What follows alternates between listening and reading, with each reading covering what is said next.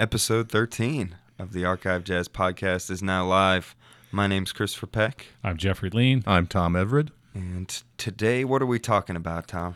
We are talking to Doug Ramsey, who has just put together and produced a LP set of Chet Baker's Riverside recordings, the great trumpet player, recorded for Riverside Records.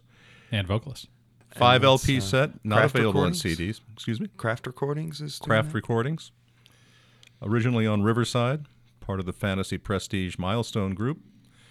And it's a great collection. If you think you know Chet Baker's work, mainly his West Coast work for Pacific Jazz, you owe yourself a listen. It's he's heard in some very unusual, for him, not standard repertoire.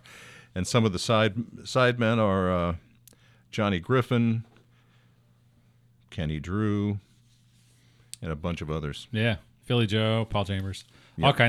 all kinds of great people around this. To name a few. Yeah, And that's it's got a pretty sweet little package included with it. It does. Get the 6 180-gram LPs, and those are cut from the original master tapes. Comes with a deluxe gatefold and 16-page booklet, and that's where Doug comes in. He wrote the liner notes for that booklet. yeah. And also a photo print in a glycine pouch, so you can have a nice little picture of him Yeah. as well. Of Chet. It's something interesting about this too is that it does include a bonus record in there that has a lot of outtakes and alternates from the sessions, which I always find interesting because sometimes you catch dialogue, the in there chatter. or something. Yeah. You know? So it's worth checking out. I'm looking forward to hearing it myself. Excellent. So All right. you guys want to cut to the interview? Let's do it. All right. So Right here's away. our interview with jazz historian Doug Ramsey. Well, obviously, we're here to talk about the Chet Baker Riverside Sessions, which you so masterfully shepherded through, apparently, obviously. It's interesting to highlight somebody who's traditionally or just kind of seen as one of the quintessential West Coast players, but it was a move to New York and a different signing, and it seemed like a different outlook for him than he had, Mr. Baker, that he had earlier. And can you just give us a quick description of when he got there, his relationship with the label, or what brought him out know there? the year. Yeah, I don't know the year that Chet moved to New York. I have a feeling it must have been around mid-70s. One of the things that drew him there was the fact that he had an offer to play at the Half Note, which had by that time had moved from down among the warehouses in Lower Manhattan up to Midtown, and had become once again, after they moved, a very popular and crowded jazz club. And so what I'm sorry, the mind wanders. Why Riverside? Was anyone else? No way to tell, but it seemed like they got him at a very good time. And who was running the label? That's a two-word answer. Orrin Keepnews. Yes, that's you just said it before I did. Who did so much for the music for so many years, but he was the reason that Chet went there. Well, he's certainly the reason that Chet did all of those Riverside albums. Mm-hmm.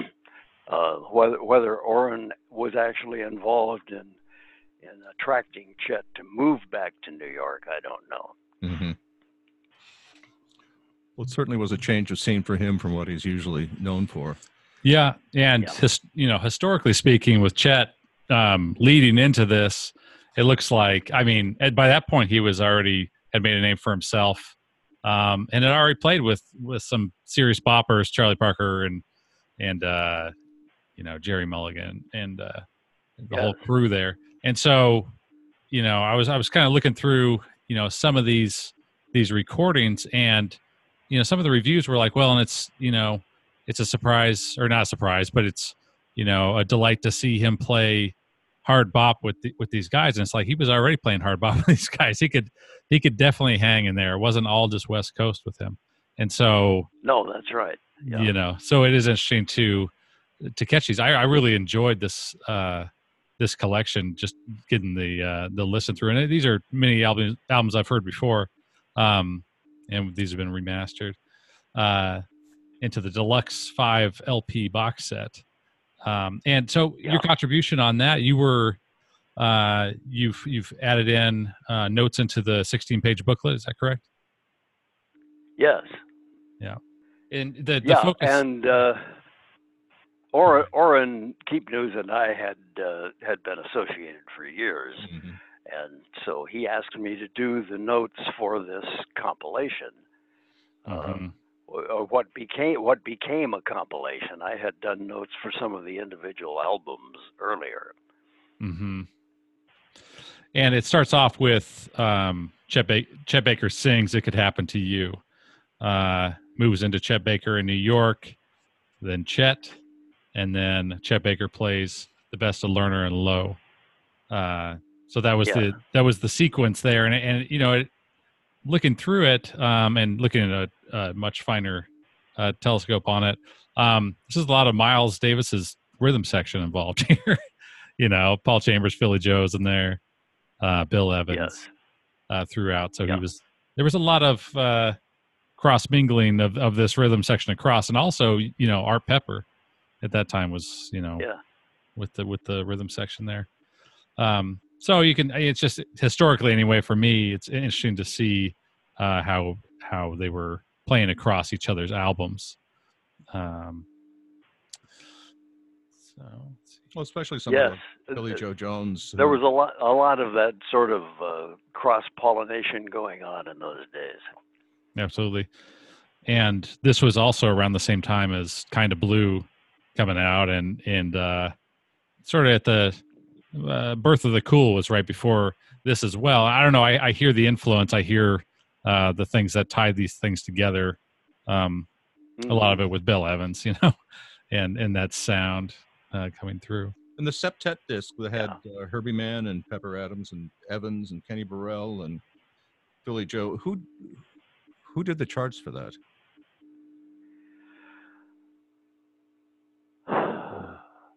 I'm not sure that there were charts for that. I think that was one of those dates where, in effect, somebody said, "What do you want to do next?" So they did something next. Yeah, it kind of plays like that. But I didn't know if they had actually organized or it's pretty much just standard repertoire with everybody stepping up, doing their best. Yeah, Orrin could answer that. Unfortunately, he's no longer with us. Yes. Mm-hmm. Yeah. Well, I think it might be kind of interesting to go through each one of these albums, kind of get your thoughts on it. I'm sure you wrote plenty in the notes, but just maybe a summary about that album and kind of your takeaways from it. So, if that's agreeable on your end, the Chet Baker Sings "It Could Happen to You" was the first one. What were your thoughts on that? Well, I always deeply appreciated Chet's singing because it was a reflection of what he did on the trumpet, particularly when it came to the lyrical aspect of his playing. Mm-hmm. And so whenever I heard him sing, I heard, as most people did, echoes of his trumpet playing. Absolutely. Certainly in the phrasing, definitely. Oh yeah. Yes. Yeah. Yeah, and the tone, I think. I mean, he was he was not a hard bopper. No. Which is one of the sessions which is particularly interesting is him playing up with Johnny Griffin, who certainly was a hard bopper. He sure was. And yes, he was. The combination of the two is really quite beguiling, actually. Because they're it's not going to be a tough tenor's date. There's only one tenor, and the trumpet player doesn't play that way. So I think for me that was certainly one of the more interesting of the sessions. Yeah. Yes, I agree. Yeah. And Doug, you were also saying that I was reading in an interview somewhere that you were thinking that Chet really hit his stride as a vocalist on this album. And he had sung previous to this. What hit you about this album that made you feel that way? Unless I'm quoting you wrong. Hopefully not. Yeah, phrasing, of course, and a kind of tonal quality that he was consistent with across his playing and his singing. Mm-hmm. It was relaxed. It was relaxed without being slow necessarily, but mm-hmm. but even when he sang up-tempo songs, he brought that lyricism to his performance. We also had, well, I was a friend of Mr. Claxton, Bill Claxton, the photographer, and lucky Bill, you. Bill and Peggy. No, he was a terrific guy. Yes, he was, and had many stories. But I mean, he knew Chet before Chet was Chet, essentially, when he was just starting to break out in L.A. And he adored him. He thought he was just wonderful and fun, and obviously there's an enormous pile of photos, or a collection of photos that Bill took back then of mainly Chet, and Chet was the definition of photogenic back then. And well, he had such a splash. I mean, even Hollywood wanted him. I mean, he was in a movie. He had just a number of things going on, and you know, on top of which he was starting to win downbeat polls, where he beat out Clifford Brown and Miles Davis and all that stuff in 1955. Yeah. So, I mean, just talk about just an explosion on the scene. Well, don't forget that Chet's first big break, as far as the public was concerned, was his being selected by Charlie Parker to be the other horn in Parker's quintet. Mm-hmm. Absolutely. That's like a coronation. Yeah. Yeah. How long did that last?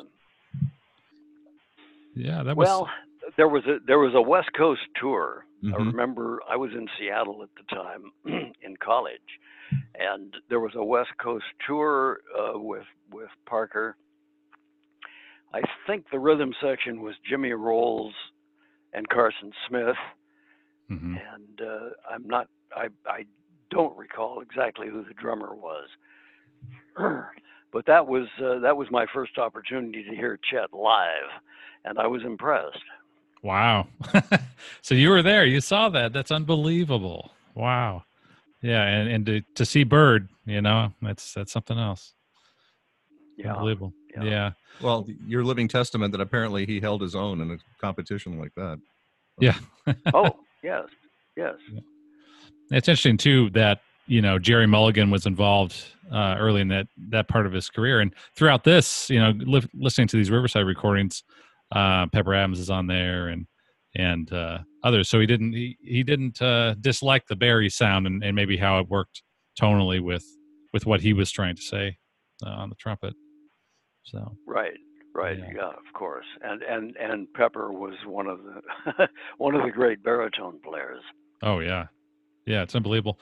To me, I just hear a lot of, and you're saying this too, and what your remarks were, it's just a lot of confidence, like he's coming to his own when you're listening to these Riverside recordings. And you can hear almost among the musicians a bit of a respect, like giving him the space to, you know, they could play all kinds of things on top of some of his stuff, but they let him be lyrical, much, you know, like a vocalist, you know. Even when he's playing this trumpet, the comping behind it is not overwhelming at any time. So yeah, he just sounds, you know, very mature for where he was already in his career. So pretty amazing. Yes, I agree. Mm-hmm. Yeah. So the Chet Baker in New York album was much more of like a hard bop sort of album. That's with the Johnny Griffin and Paul Chambers in Philly. I was listening through that, and Paul Chambers has an amazing solo on Hotel 49, where he's bowing the bass, and then a Philly Joe solo I'm going to have to transcribe. I'm a drummer as well. So But that's that is exactly around the time of Birth of the Cool, and I hear on one of those tracks, I just hear so much similarities between the two, and certainly on Soft Winds, another track on there where Chet is playing double time over everybody. You can tell what a technician he really was. So, yes, I think he concentrated on his lyrical side for the most part, but he could play fast if he wanted to, and sometimes he did. Mm-hmm. I can imagine when you saw him with Bird that he was definitely playing some up tempo stuff, no doubt. Well, yeah, I don't remember all the details of that evening, but of course, if you're going to play with if you're going to play with Charlie Parker, you'd better be prepared to be able to rip it off if necessary, so to speak. Yeah, that's very true. Yeah. Well, it moves into Chet is the next album there, which is that all instrumental? Is that the one that is? Boy, it's been so long since I wrote these notes. Yeah. Yes, not a fair question. I'm pretty sure it is. Yeah. Yeah, I think it is. Yeah. And this one starts off with Alone Together at about the slowest tempo I've ever heard it. And I always think about that tune because, at jam sessions, that's still called All the Time. And people butcher it from here to Europe, but they play it with so much class and so much elegance throughout this. So that's an impressive album to me. What was your thoughts on that one, Tom? You just laid it out. Yeah. It was very painterly, he's an impressionistic sounding artist, Chet Baker in general. It sounds like Monet paints, it's just beautiful, lots of colors. I just wanted to go back to Orrin Keepnews for a minute because I think Orrin understood Chet perhaps in a way that some producers might not have. I think he knew how to choose the sidemen, how to help choose the tunes, and Orrin made an enormous difference, I think, in Chet's development as not only as a player but as just by providing sympathetic ear and circumstances that made it possible for Chet to do his best.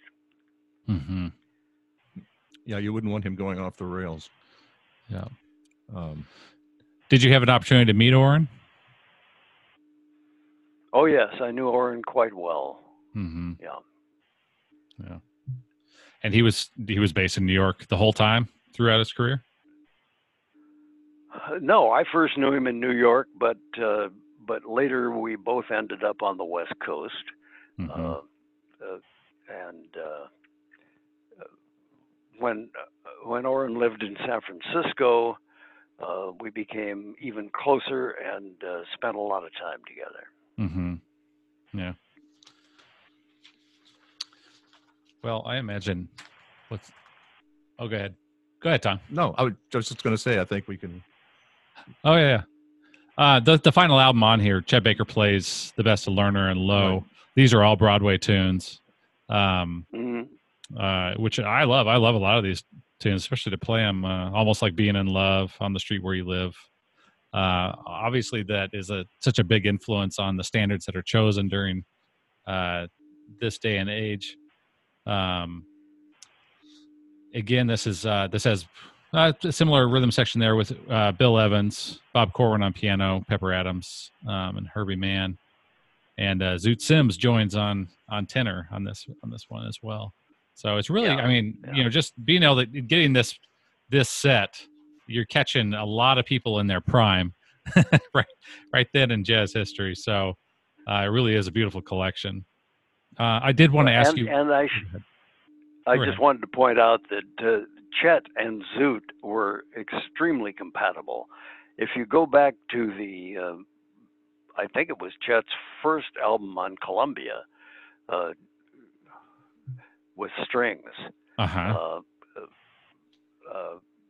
Chet and Zoot did some remarkable things on that album, including that there was a thing called A Little Duet for Zoot and Chet. Oh, wow. And Yeah. it was there was the compatibility of those two guys, the way they thought alike was very important to the success of that album and anything else they ever did together. Interesting. We need to focus on that in an upcoming episode. We're going to listen to that. We might get your thoughts on that as well as we get a little deeper. We could do an all Zoot. Yeah, we could do an all Zoot. Yes, one. That's a great idea. Oh yeah. Yeah, I do see that there is a bonus disc on this. Not disc, it's a record. Did you have some notes on that? Did you comment on that and of some of the outtakes and alternates on that session? I'm trying to remember. Give me the name of some of the tunes on that. Oh, I wish I could. I don't have it over here. It's okay. That's okay. And that's the good thing about this recording that we're doing is that we can chop it up. What are you talking about? I'm talking about there's an additional record that's added in yes, here. Yes, The bonus list disc. of those, yeah. So we'll all have to dig into that. Well, then. I think if anyone is listening, they should go get the set and discover it for themselves. Yes. There you go. Yeah. There you go. We can't tell you everything. Right. That's exactly right. Yeah. So, did you have any final thoughts on Chet's legacy and the box set? Well, I think it's easy. It's easy for people who are committed to the hard bop approach to playing jazz to put Chet down because of his softness, his quietness, and his lyricism, which I think were his strengths. Absolutely. But people who like, as I think I said in these notes, Freddie Hubbard's torrents of 16th notes and the hard bop approach in general are sometimes put off by Chet because of the contrast between his lyricism and the hard boppers' drive and strength. But I think that over the years, Chet made a great contribution, not only to jazz in general, but to trumpet playing in particular, because I think he inspired a lot of trumpet players to relax, sit back a little, not try to force everything into the hard bop mood. Well, he does quite well with one of the great tenor saxophone hard bop players, Johnny Griffin. On those sets. Those three tunes are fantastic.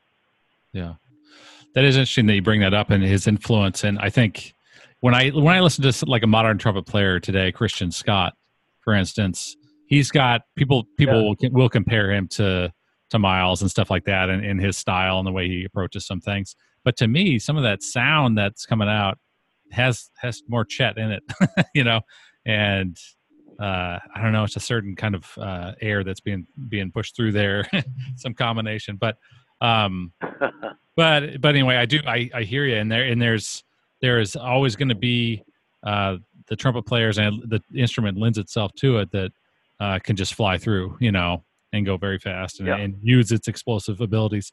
But yes, and this isn't even mentioning Chet Baker on flugelhorn and some of that.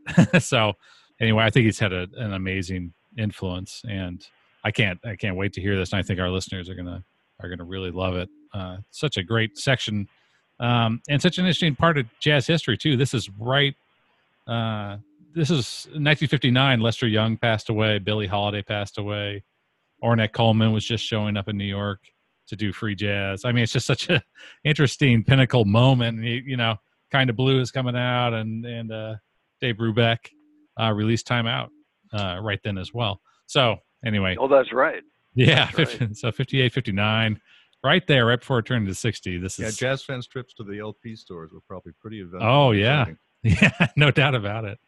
Well, it's a real honor to get a chance to talk to you, and you've had such a great contribution and such a you're right there in the middle of jazz history from then to now. So we're really honored to get to talk to you. Doug, we thank you and appreciate your work on this. And thank you, gentlemen. Thank you. Enjoy the rest of your day. All right. Let's all stay in touch.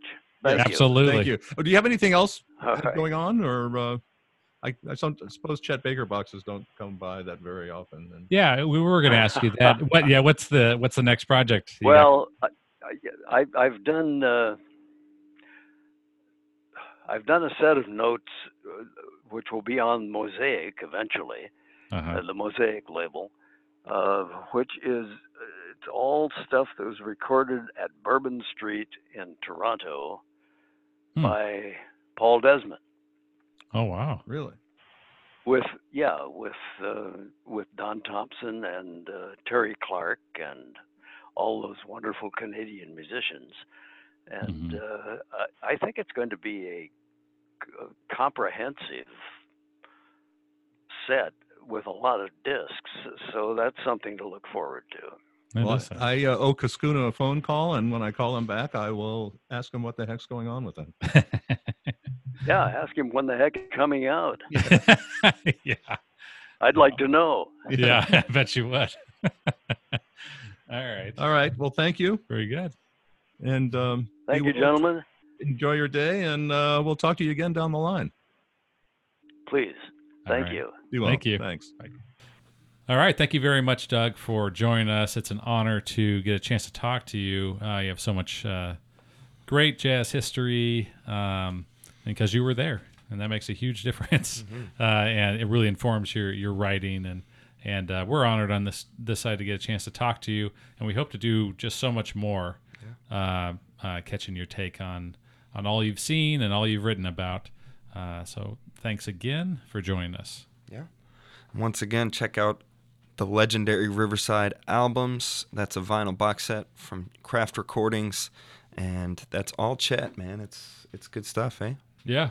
Great stuff. And it's right in a sort of a sweet spot in his career when he was sounding confident and great and coming into his own as a vocalist, and he was taking over the place at a time when a lot of other people were, there's a big Miles Davis moment there too. Yeah, you were talking about all the different, releases that were coming out in that period. It's crazy unbelievable. To think about. Everything that happened in 1959 and the changing of the guard from bebop to, I don't know, to hard bop was already kind of happening, but cool jazz and free jazz and, Ornette, yeah, all that wonderful stuff. So it's a cool period. I think it's worth, always listening to stuff right here, because this is like the melting pot of jazz right now. There you go. Get over to archivejazz.com and check that out. It's featured right there on the homepage.